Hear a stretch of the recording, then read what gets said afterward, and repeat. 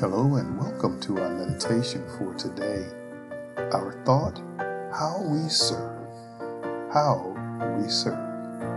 John chapter 14, verse 6. Jesus said to him, I am the way, the truth, and the life.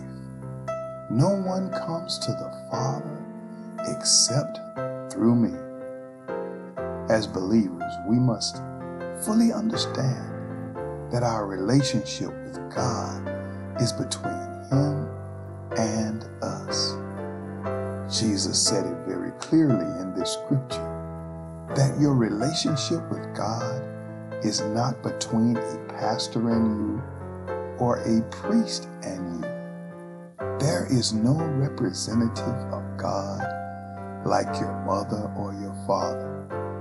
It is between you and God. Your relationship with the Father is only through Jesus Christ.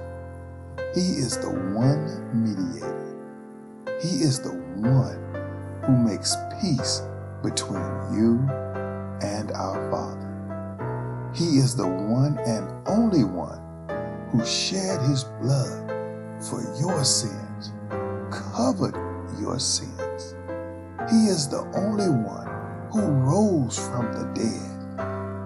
He is the only one who is the first fruit of the new life. We can certainly realize and appreciate that our relationship between God and us is very personal. Specifically, you are responsible for how you respond to God. Do not blame your parents or anyone else for your present condition. We cannot live our lives making excuses for where we are today based upon what somebody else did to us, or how they treated us, or how they spoke to us. God wants us to realize that we stand before Him. Anything we will do in the days to come needs to come through that relationship with our Lord and Savior. He is the one we confess our sins to, not our pastors. We need to have a conversation with Jesus.